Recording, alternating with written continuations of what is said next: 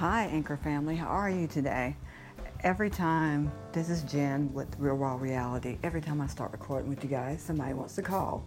Excuse me, and it cuts my recording off. So I hope you guys are doing well. But be prepared for Mercury retrograde. When the planets go in retrograde, I don't know what it is about it. People call you that you haven't heard from. Either you're running to X or just beware. Use your intuition. I've been getting blocked caller ID calls, and I look at it like this. Whatever's in the past is in the past, and I leave it that way. So I'm hoping that all of you guys are doing well, that life serves you well, and that you're happy and at peace with yourself.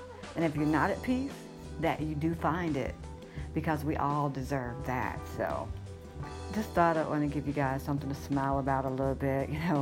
I'm like, I got those 2 caller ID block calls back to back last night. I'm like, really? And I've met, 2 new people. I'm like, okay, the eclipse is getting ready to come up. Okay, the first partial eclipse, and then we have the full eclipse, the end of July, and then another one in August. So I'm like, okay, this is going to get really interesting. So I'm going to keep happy thoughts and a positive attitude and raise my vibration.